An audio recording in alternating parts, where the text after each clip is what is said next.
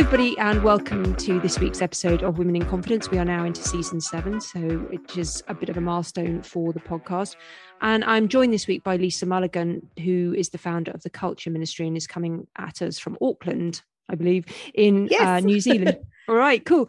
Well, welcome, Lisa, to the show, and I'll let you introduce yourself. So tell me a bit about yourself, and then we'll ask the key question about confidence. Great. Thank you so much for having me too, Vanessa. It's an absolute pleasure. So yes, I am based in Auckland, New Zealand, which has had some terrible weather recently. But a bit about myself, I guess I've got over 20 years experience working in human resources and organizational development, change management, and probably more recently in my career, diversity and inclusion. And last year, I left the corporate world and started my own business, the Culture Ministry, and it is a diversity and inclusion consultancy. So I work with a whole range of businesses to help them create more inclusive environments. So as a business, they can thrive and do better, but also create places where people want to work and want to stay. And so that's been really fun and exciting. And I think I've been in business for myself now maybe about 8 months, and finding my feet now and really enjoying it. Lovely. And you've already given me lots to explore in that, just that little introduction. So thank you. But my first question is, what does having confidence mean to you? Gosh, it's such a good question, right? And I think I see so many people who don't have confidence, but I think for me, it means having the freedom to try things that you want to try in life and not, I think we're all afraid to try new things, but understanding that you can still go and try things anyway, and really working out, well, what is the thing that's holding you back, and then addressing that and just getting on with it, I think, for me. And, confidence often looks like people who are very extroverted and who are out there in the world and just go ahead and do things. But I think underneath, a lot of people struggle with feeling confident. And so for me, confidence is then the action. It doesn't mean that you're always confident. It doesn't mean that you're always sure of what you're doing, but it means you take action. Mm-hmm. And do you feel, would you describe yourself as a confident woman? Yes, I would. And it's interesting because I've had people say to me, "Oh, I couldn't do what you do, Lisa. You are so confident." And I'm like, I'm not always confident. I'm always having to have a little chat to myself about, if I do that thing and if I put myself out there, what's the worst that's going to happen? And usually I can get over myself by doing that and go, okay, well, usually the worst thing that's not going to happen is nothing really to worry about. But even when I say that to people who talk to me, they go, I still couldn't do that. So, yeah. What is it about you then that you can do that? Because you said you come across people who say, I just couldn't do that. What do you think is about you that you were like, I can do that? Yeah. I used to think it was partly because I grew up on a farm, which might be a weird thing to say. But when you grow up on a farm, everything is reliant on you. And not that I didn't work the farm, but I certainly saw my father and my mother that, when you're on a farm and things are happening, if an animal is in danger or an animal is sick or any of those things that happen, you've got to be able to rely on yourself to do things and get stuff done. And you can't decide in the morning that you're not going to milk the cows.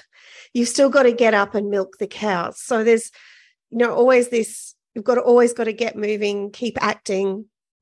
So I think part of it is that. Yeah, I'm not sure. I think growing up, my parents would always say, you can do whatever you put your mind to, as long as you're willing to work hard enough. And so I think sometimes that confidence comes from, well, I'm willing to work hard. So let's work hard and see what happens. And I've been given opportunities. I was the first person in my family to go to university. And so I had opportunities that meant I could be confident about what I was doing. I just really like what you said, or the advice you got when you were younger about you can be anything you put your mind to.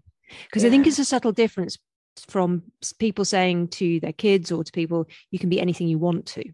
Because it's about actually programming largely the mind to be able to do it and getting into the discipline and putting in the hard work. So I think that's really good advice. And I think it's very subtle, but it's what you put your mind to and not whatever you want to be, which seems to be some of the rhetoric I hear about young kids. Oh, you can be anything you want to be. Well, actually, no, it's about having the mindset to be what you want to be, but also just the discipline and the hard work, as you said. So you mentioned at the beginning in your introduction that you have a HR background, so do I. So we are absolutely in the right space, and I'm sure we could have a whole podcast episode just talking about people and culture. I'm sure we could. Yes, we could. And some of the horror stories and some of the fun things about it. But I want to talk about your leaving HR and the whole corporate environment, because I know that's where you spent most of your career actually. Now, there'll be many, many people listening who are like, oh, that seems really scary because, we both know it's safe. You get paid regularly. It's largely comfortable, even though you have to put up with some nonsense, but it's it almost guides you and it's an easier approach. And then you left it and started your own business. Yeah. How did that come about? What brought that move about? And then how did you know it was going to be okay? And the confidence to be like, right, that's it. I'm leaving. And I've got absolute trust in myself that this is going to be lots of questions in there. Sorry, but you know what? I think there's two things over my career, I guess, that happened that made me want to leave that corporate world. And it was a great career. So I got to travel the world. I got to work with different cultures. I got to live and work in different countries. So it was fantastic. But I think that there were two things. So the first thing was when I was working in HR, I was always questioning why there's something missing, or like why don't I enjoy this as much as I should be enjoying it? And every time I did a leadership program or did a little like a psychological assessment, like a DISC or a MBTI or there's hundreds of tools. Those tools would tell me I was working in the right industry. And I'm like, okay, great. But I always had this kind of questioning about like, what's the issue here, I guess. So there was that. And then in 2016, I moved my whole family. We were living in Singapore. I moved my whole family to the UK to accept a promotion, which was amazing. And then I had been there 2 months and lost my job. So the company that moved me there then made my role redundant. I think it was the coming together of a couple of things. So one was I wasn't in control of my destiny, and I wanted to have more control over my destiny. And it wasn't until I think I left the corporate world that I realized that thing that was always like, what's wrong here was having autonomy and freedom.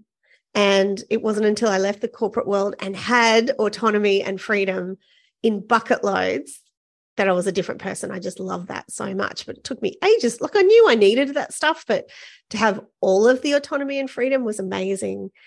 So when I lost my job when I was in the UK, I had a plan in my head that I was going to start my own business, that I wanted to be in control of my destiny much more than I was at the whim of a company who happy to move me across the world and then say, okay, you don't have a job anymore.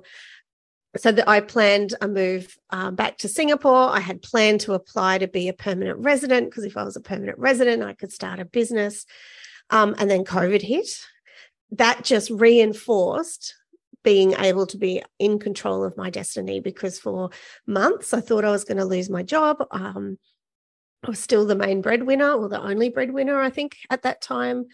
And so I had a bit of a plan to do that over time. But that's why I left, I guess. And, it was that thing about confidence and thinking about, well, what's the worst thing that could happen? So the worst thing that could happen was I'd just have to go back and get another job in the corporate world. And that wasn't a terrible thing. So I could have confidence. Well, if this doesn't work out, then I'll go back. I think that's a really good message. And I think I hear that from people I speak with or coach, is they're scared because they don't know what's going to happen. But I say, Yeah. look, you're currently in a really, senior job, capable job, you're skilled, you're educated, all those things.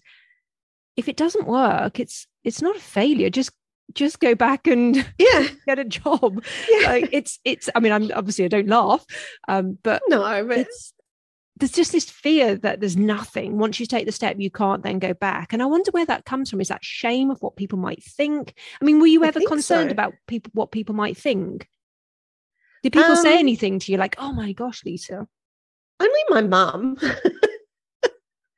No, everyone else was like, oh, that's amazing. That's so cool. Like, you'll be really good at that. I think, probably it's a shame thing. And I don't know if I would feel shame. I would feel like, well, we tried that. That didn't work. That's okay. We can go try something else. Yeah, but I think a lot of people wouldn't be confident to do similar things. And when you made the move then from corporate, did you have certain things in place? You were like, I'll leave when I have, X amount in the bank. I'll leave when, my kids are at a certain age. I'll leave. Did you set out a plan, or you were just like, no, now's the time. I've just got to seek that destiny? Yeah, it's a really good question. We'd moved to New Zealand, and I was able to move with my corporate job, which was great. And then my husband had a corporate job here. I think we'd been here about a month, and I was walking up to my 11-year-old school with the dog. Always in the afternoon, I would listen to podcasts because I love podcasts.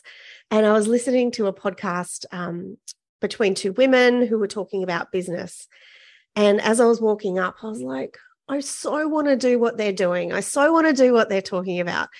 And when is that moment going to be? Like, what am I waiting for? Is there going to be like a sign that I should quit my job? Anyway, I got to the school and I got out my phone and I did some calculations on the calculator on my phone because I still owed some tax in Singapore. So I was trying to work out, okay, if I quit my job, will I have enough money to pay my tax and, live? And kind of went, yep, I'm going to do that. And I didn't have a plan. I didn't have an idea in my head about how much money I needed in the bank. We did have some money in the bank because we'd sold a property. So we had a bit of a buffer, which was great. My husband was working. But there was no plan. I just came home and told my husband that I was quitting my job. And he was like, no, you're not. And I'm like, yep, I am. Enough. But I had put some things in place. So when I said that I moved from the UK back to Singapore, and I'd actually set up a business entity. I'd started my own podcast so that I could start to build my brand and so that people would know who I am. I had people doing my social media for me while I was still in the corporate world. So just creating some of that stuff. I had a website. So a lot of those things I could pay for while I was still working, which was super helpful because if I had just quit my job and didn't have any of that stuff in place, that could have taken 3 months to get all of that stuff set up. So I did kind of have a plan, but yeah. But that's really good advice, is look, whilst you are having the regular income, start to put things in place where you can afford it, and build your brand and build your presence and your network whilst you're already in a secure-ish. I mean, nothing's secure. I'm working in HR, we know very secure. Nothing about jobs are secure, really. So my next question is around the culture ministry. Mm-hmm. I mean, how's it going? Tell me about that. It depends on the day you ask me and how confident I'm feeling. No, it's going really well. And I think when I left, I thought all this work is just going to land in my lap, but it doesn't work that way. But I've won bits and pieces of work, which has been really amazing. People who I've worked with many, many years ago in my HR career have been engaging me for work, which is amazing. I've done some work around self-identified data with organizations. done some training work. I've done some keynote speaking kind of work, which is great. And I'm also really interested in developing people who want to work in diversity and inclusion within organizations. And I'm interested in working with those people because the work is really hard. It's at the moment, it's under-resourced. There's no budget usually, or very little budget. It's hard to get the attention of the organization because usually big organizations that have D&I roles are very busy. So it's hard to cut through. Yeah, I want to help those people be really successful because I've done those roles. I know how hard they are. And I know some of the structures you can put in place to actually make progress in your organization. Yeah. So you said D&I, well, I've worked in D&I, so it's like funding isn't always there. It's just one of those things that actually we need to focus on the business. It's one of those things that just doesn't necessarily get the right attention. And you said, really importantly, you said it's hard to cut through.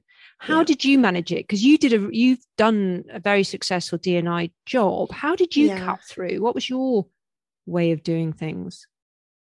I had some help in, and this sounds terrible, but a couple of things. I started my D&I role in 2019.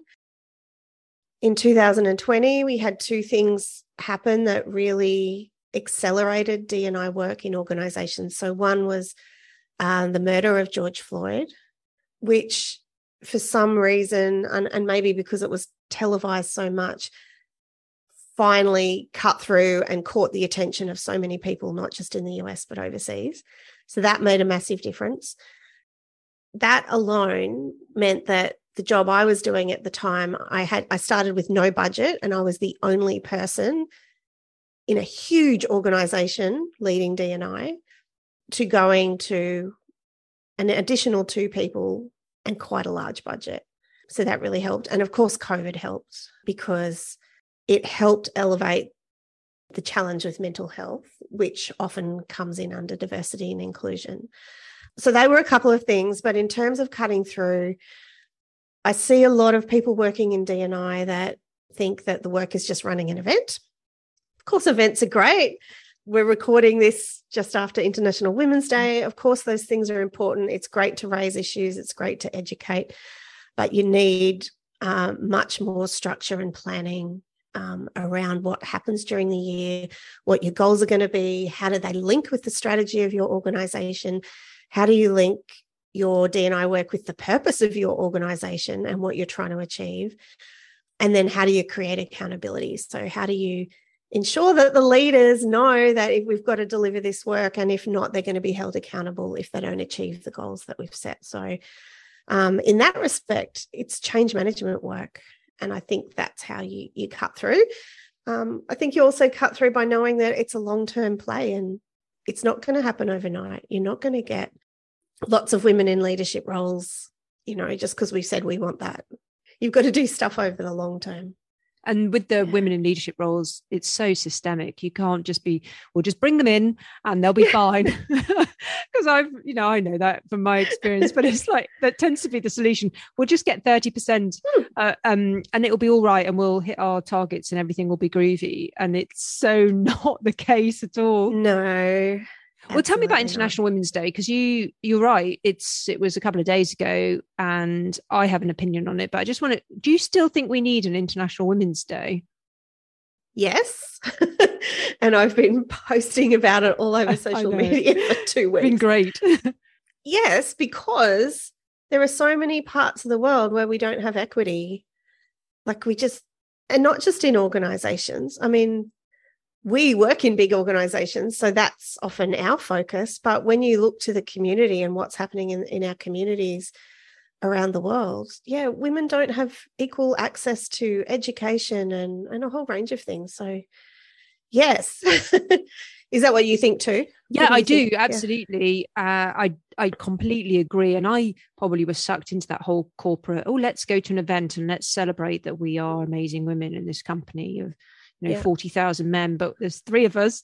And then over the years, I've just thought this is BS, because actually what you're forgetting is there's a whole world of women who are not as fortunate as I am to live in this society, to be safe, to not have any threat of violence. I have access to capital. I've been well educated. Yeah. So what International Women's Day is missing largely is the fact that for a big portion of women, they don't have that. And so we slap ourselves on the back and go, oh, look, aren't we an amazing company because we've got, 3 women on the board, missing the point about International Women's Day. And I've just got to, I think it's not just me. There's a whole movement of women who are like going, yeah, this is BS. It's like, we're missing the point here.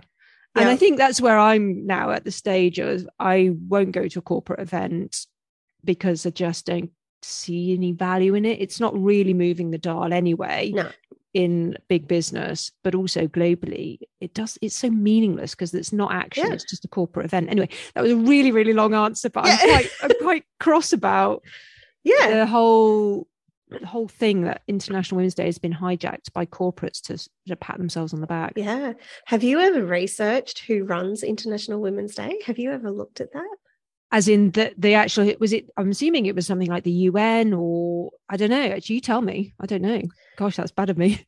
No, well, I'd never thought of it either. So, there's an official International Women's Day website. And I got really annoyed this year because of the pose. So we need to stop the pose. But the whole hug yourself, that's just bullshit. So then I went and did a bit of research. It's really hard to find out whose website is this, who's behind it, and who runs it. But it looks like it's a group of big organizations in the US who've come together as a conglomerate. And I think it's something like 8 or 10 organizations. There's some of the big 4 consulting firms, other very large listed companies in the US somehow fund and bring together this organization. And from what I can work out, it looks a bit commercial, although I don't know how they make money out of it, or maybe they don't. Maybe it is just something they're doing as a good thing, but I feel like it's lost its way. And I think if you looked this year, UN Women actually had a completely different theme. They had something that was much more meaningful around technology for girls and women, to make sure women have access to technology, a part of the development of technology, because we need more diversity in that.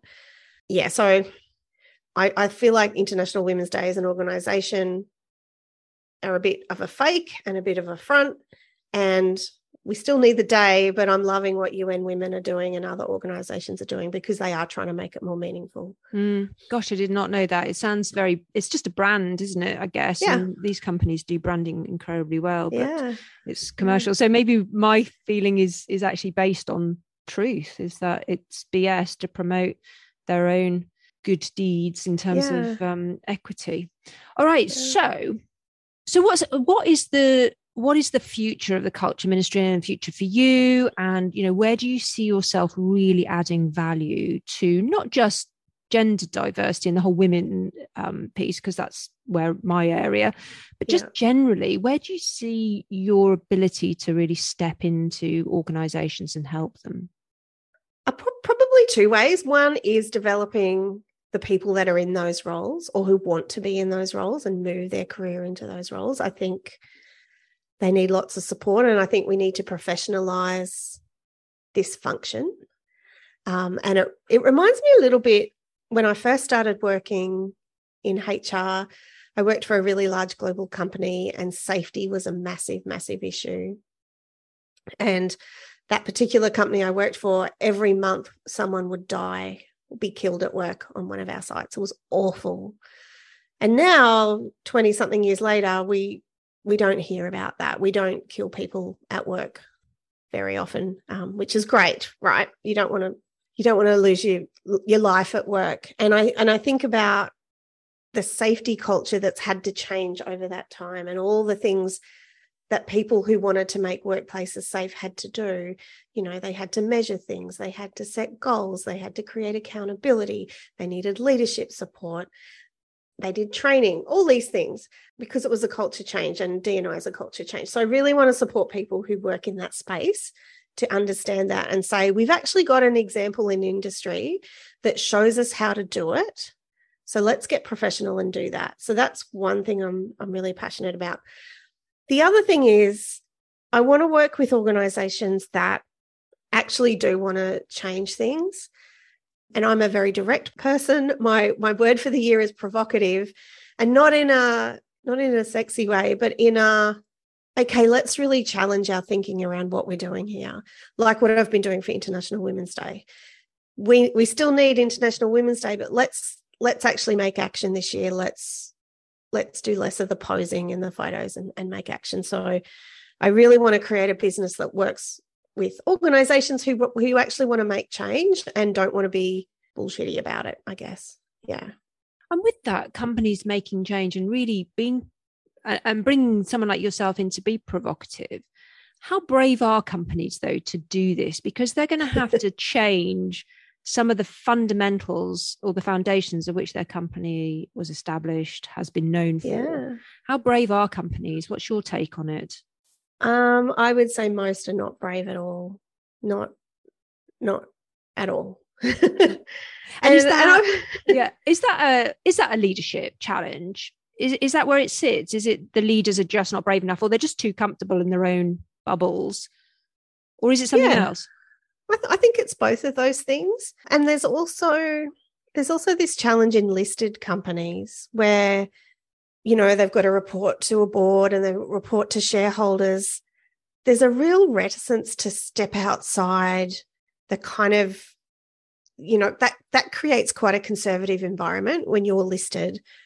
There's only certain things you can say publicly. There's only certain things you can do publicly. So all of that structure that sits around listed companies, and that structure exists for a good reason, right? Because shareholders need to know what's going on. But that then creates a culture of like, oh, we can't do that. We can't say that. But we still have to be seen doing the right thing, even though internally we might actually not be making any progress, and it's a bit of a smokescreen. So in my experience, that's partly why. But also, you know, for some businesses, they're very successful. Why do we need to change? Like, well, maybe you could be even more successful. Maybe you could sell to a different market if you were more diverse. Maybe you could spend less money recruiting people because you can retain the people you've got if you've got an inclusive environment. What do you think? I think most organizations are quite conservative. Do you find that as well? Yeah, I do. I think I think probably like you, there's a number of factors. It isn't just one thing. I think there's leaders who have made it to where they have through the process, and therefore that's how success has been defined in their mind, is that you have to do the same as me. And I've seen this in companies that I've worked for, is, you know, you reach the top and it's bloody hard work to get there. Yep. And therefore everybody else has to go through that. And I'm not going to change any of that because that's character building or something like that. So I've seen that you have to go through the same pain as me. So I'm not going to change anything. I've seen leaders who are way too busy. Like there's just so much on that they trying to get just a tiny little corner of their brain to think about change or doing D&I is so tricky when they've got, you know, 101 other things. And so it's not about will, it's just capacity. Yep. So I've seen that, and I think you're right. The whole, you have to report to somebody, it could be made public. It makes people very nervous to take some big steps. Yeah. But I think the benefits are huge potentially. Yeah. That busyness thing is really interesting because I think, I don't know, the bigger the company, the more they're so busy internally. There's so much going on that it's overwhelming for people. And it's interesting. I was speaking to a woman who runs her own business a few weeks ago, a very successful business. During COVID, it went gangbusters, like just amazing. And she was saying for 2 years, like I think 2020, 2021, and partly 2022, the whole team were completely burnt out. And so then they sat down and said, okay, what do we want this business to be and look like? And how do we want to work in this business? Everyone wanted to work remotely. Everyone wanted to work part-time. And so as a team, they worked out, well, how can we do this? And so now they're making even more money, but they're working less hours because they got really focused about what business they wanted to be in and how many hours they wanted to work. And I was just like, how could we take some of that into big organizations that often burn out people and there's no space to do things differently, like try and create inclusion? That stuck with me so much. But, probably for the last 2 or 3 jobs in my career, I have been saying this is too much. It's too complicated. We're trying to do too many things, but no one listens. No one, it's like this. We've just got to keep going. We've got to be busy. Yeah, that hamster wheel. But I've been in companies where I've just wanted to scream, can we just stop for like 2 days and do nothing? Like, can we just think about what we're doing here? Breathe. But also just like, you're right, you've got too much on, we're doing too much. What have we lost focus here because we're just doing all the stuff? And that's where I've been like, let's just stop for 2 days and do some reflection and be like, is this really what we want from a company? But maybe it is just that corporate world, and probably one of the reasons why both of us left to have that autonomy freedom is because I don't need to be in another committee meeting about something I have. But what it's like, and do I need to submit another report on the same data I sent 3 weeks ago? Whereas you just don't have that as a small business owner. You've got yourself. Well, it is in my case, and probably in yours, is yourself and maybe a very small team behind you. You don't need to produce the same report 3 times a week. No. And you know what I do now, which I love? I do a monthly report on all my stats. So my podcast downloads and my social media engagement things and my revenue. And it's fun. I love doing it now. Did I like doing reports in the corporate world? No, not so much. But yeah, I love it because I've made progress. Oh, I didn't do so well on that bit. Oh, I can try something different. Yep. You sometimes don't have that flexibility in a big organization. So, and do you feel then as a small business owner that you are growing in confidence in ways that perhaps you didn't think? Yeah. So much. Even just social media, so funny. It's like, oh my God, I need to do videos. Got to do videos. But the first couple were terrible. And now I'm like, okay, I can do a video. Yeah. So, and learning new things, that makes you confident when you can learn new things. Yeah. It's so fun. I love what you're saying about the videos, because I've been through that and I rarely do videos. And that's probably why I'm a podcaster, because I hide behind my screen. Yeah. I can choose to show this video or not. But you must have, you talk in social media, you've done podcasts, something in you must drive you. What drives you? What are you doing this for?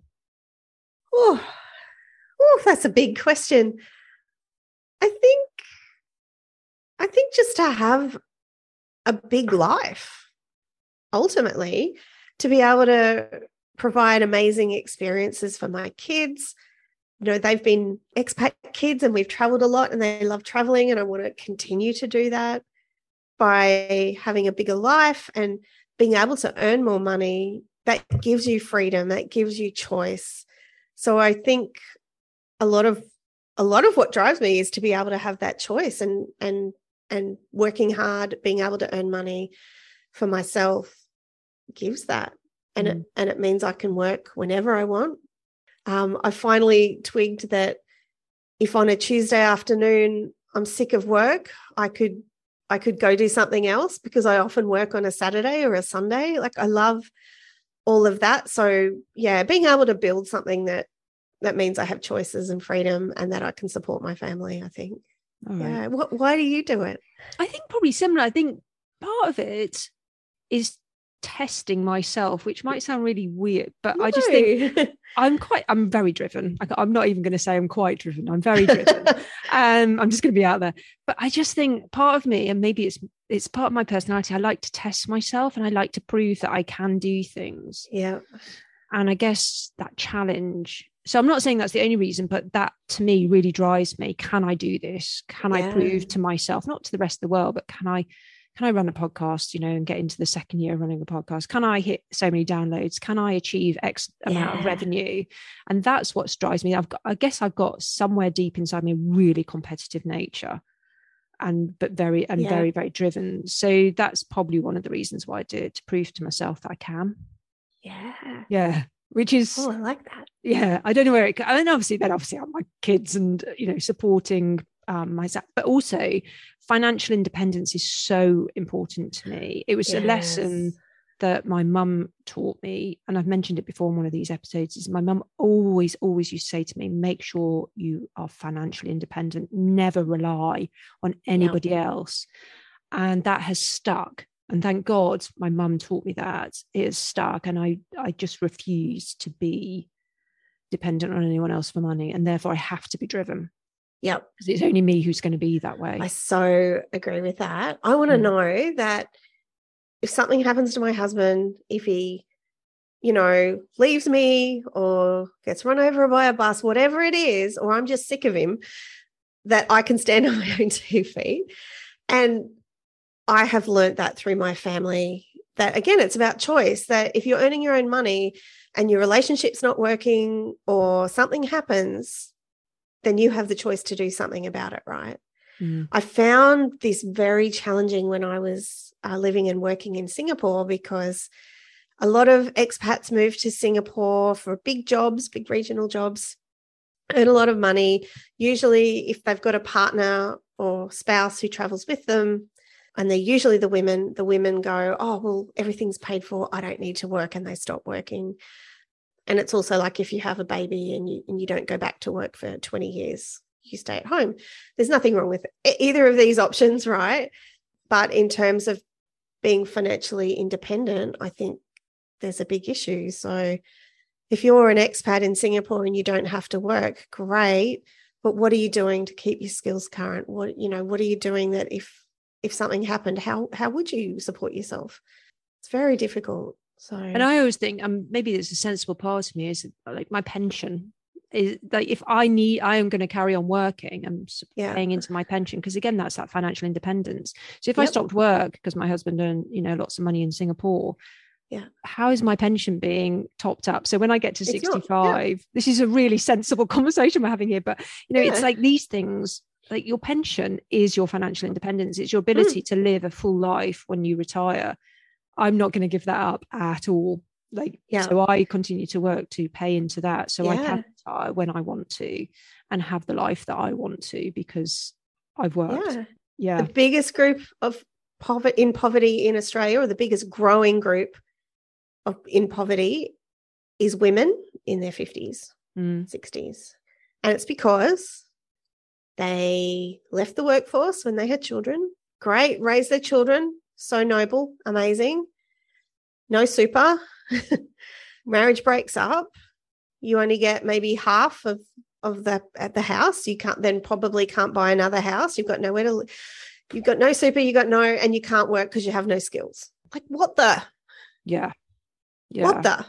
And it's people like you and me who can raise these issues, make them public, make them heard, and then do something about it in our own small ways. Yes. And I don't know, I know your podcast is slightly different to this one, but it is about educating women around these things and in a non-judgmental way, because we all have our choices to make, and we do this to reason. But women, please sort your finances out and be financially independent. Yeah. Yes. So Lisa, how can people find you and learn more about you and the culture ministry? Yeah, look, I'm on LinkedIn, so either under Lisa Mulligan or the Culture Ministry. Either of those is great. And you can also go to my website, which is thecultureministry.com. And your podcast is? Oh, yes, my podcast is, which is a really interesting name, called Diversity. I think I get more questions about how did you name that podcast than anything else. But how did you name it? How did I name it? So I have a friend, a British friend in Singapore, who's a bit of a marketing, I'm going to say savant. She's very clever at knowing what people like. And during COVID, I was on WhatsApp with her going, I need a name for my podcast and I want like something with diversity. And I can't remember how the dog came in, but we were brainstorming on WhatsApp, as you do in a pandemic. And I came up with that one, and I just liked it. I liked the dog and the diversity, and my logo is a take on the His Master's Voice logo, which the dog at the gramophone. And so I've got the dog with the podcasting mic, and I don't know, I just thought it was cute and I thought it might stand out and cut through Yeah. Well, it has. So also go and listen to A Dog Called Diversity podcast, hosted by Lisa Mulligan. Well, Lisa, thank you very much for being on Women in Confidence and for sharing all your advice and tips and your opinions on things. I think it's really important we have these conversations and we keep them going and we spread our word to the wider world. So thank you very much. Thank you.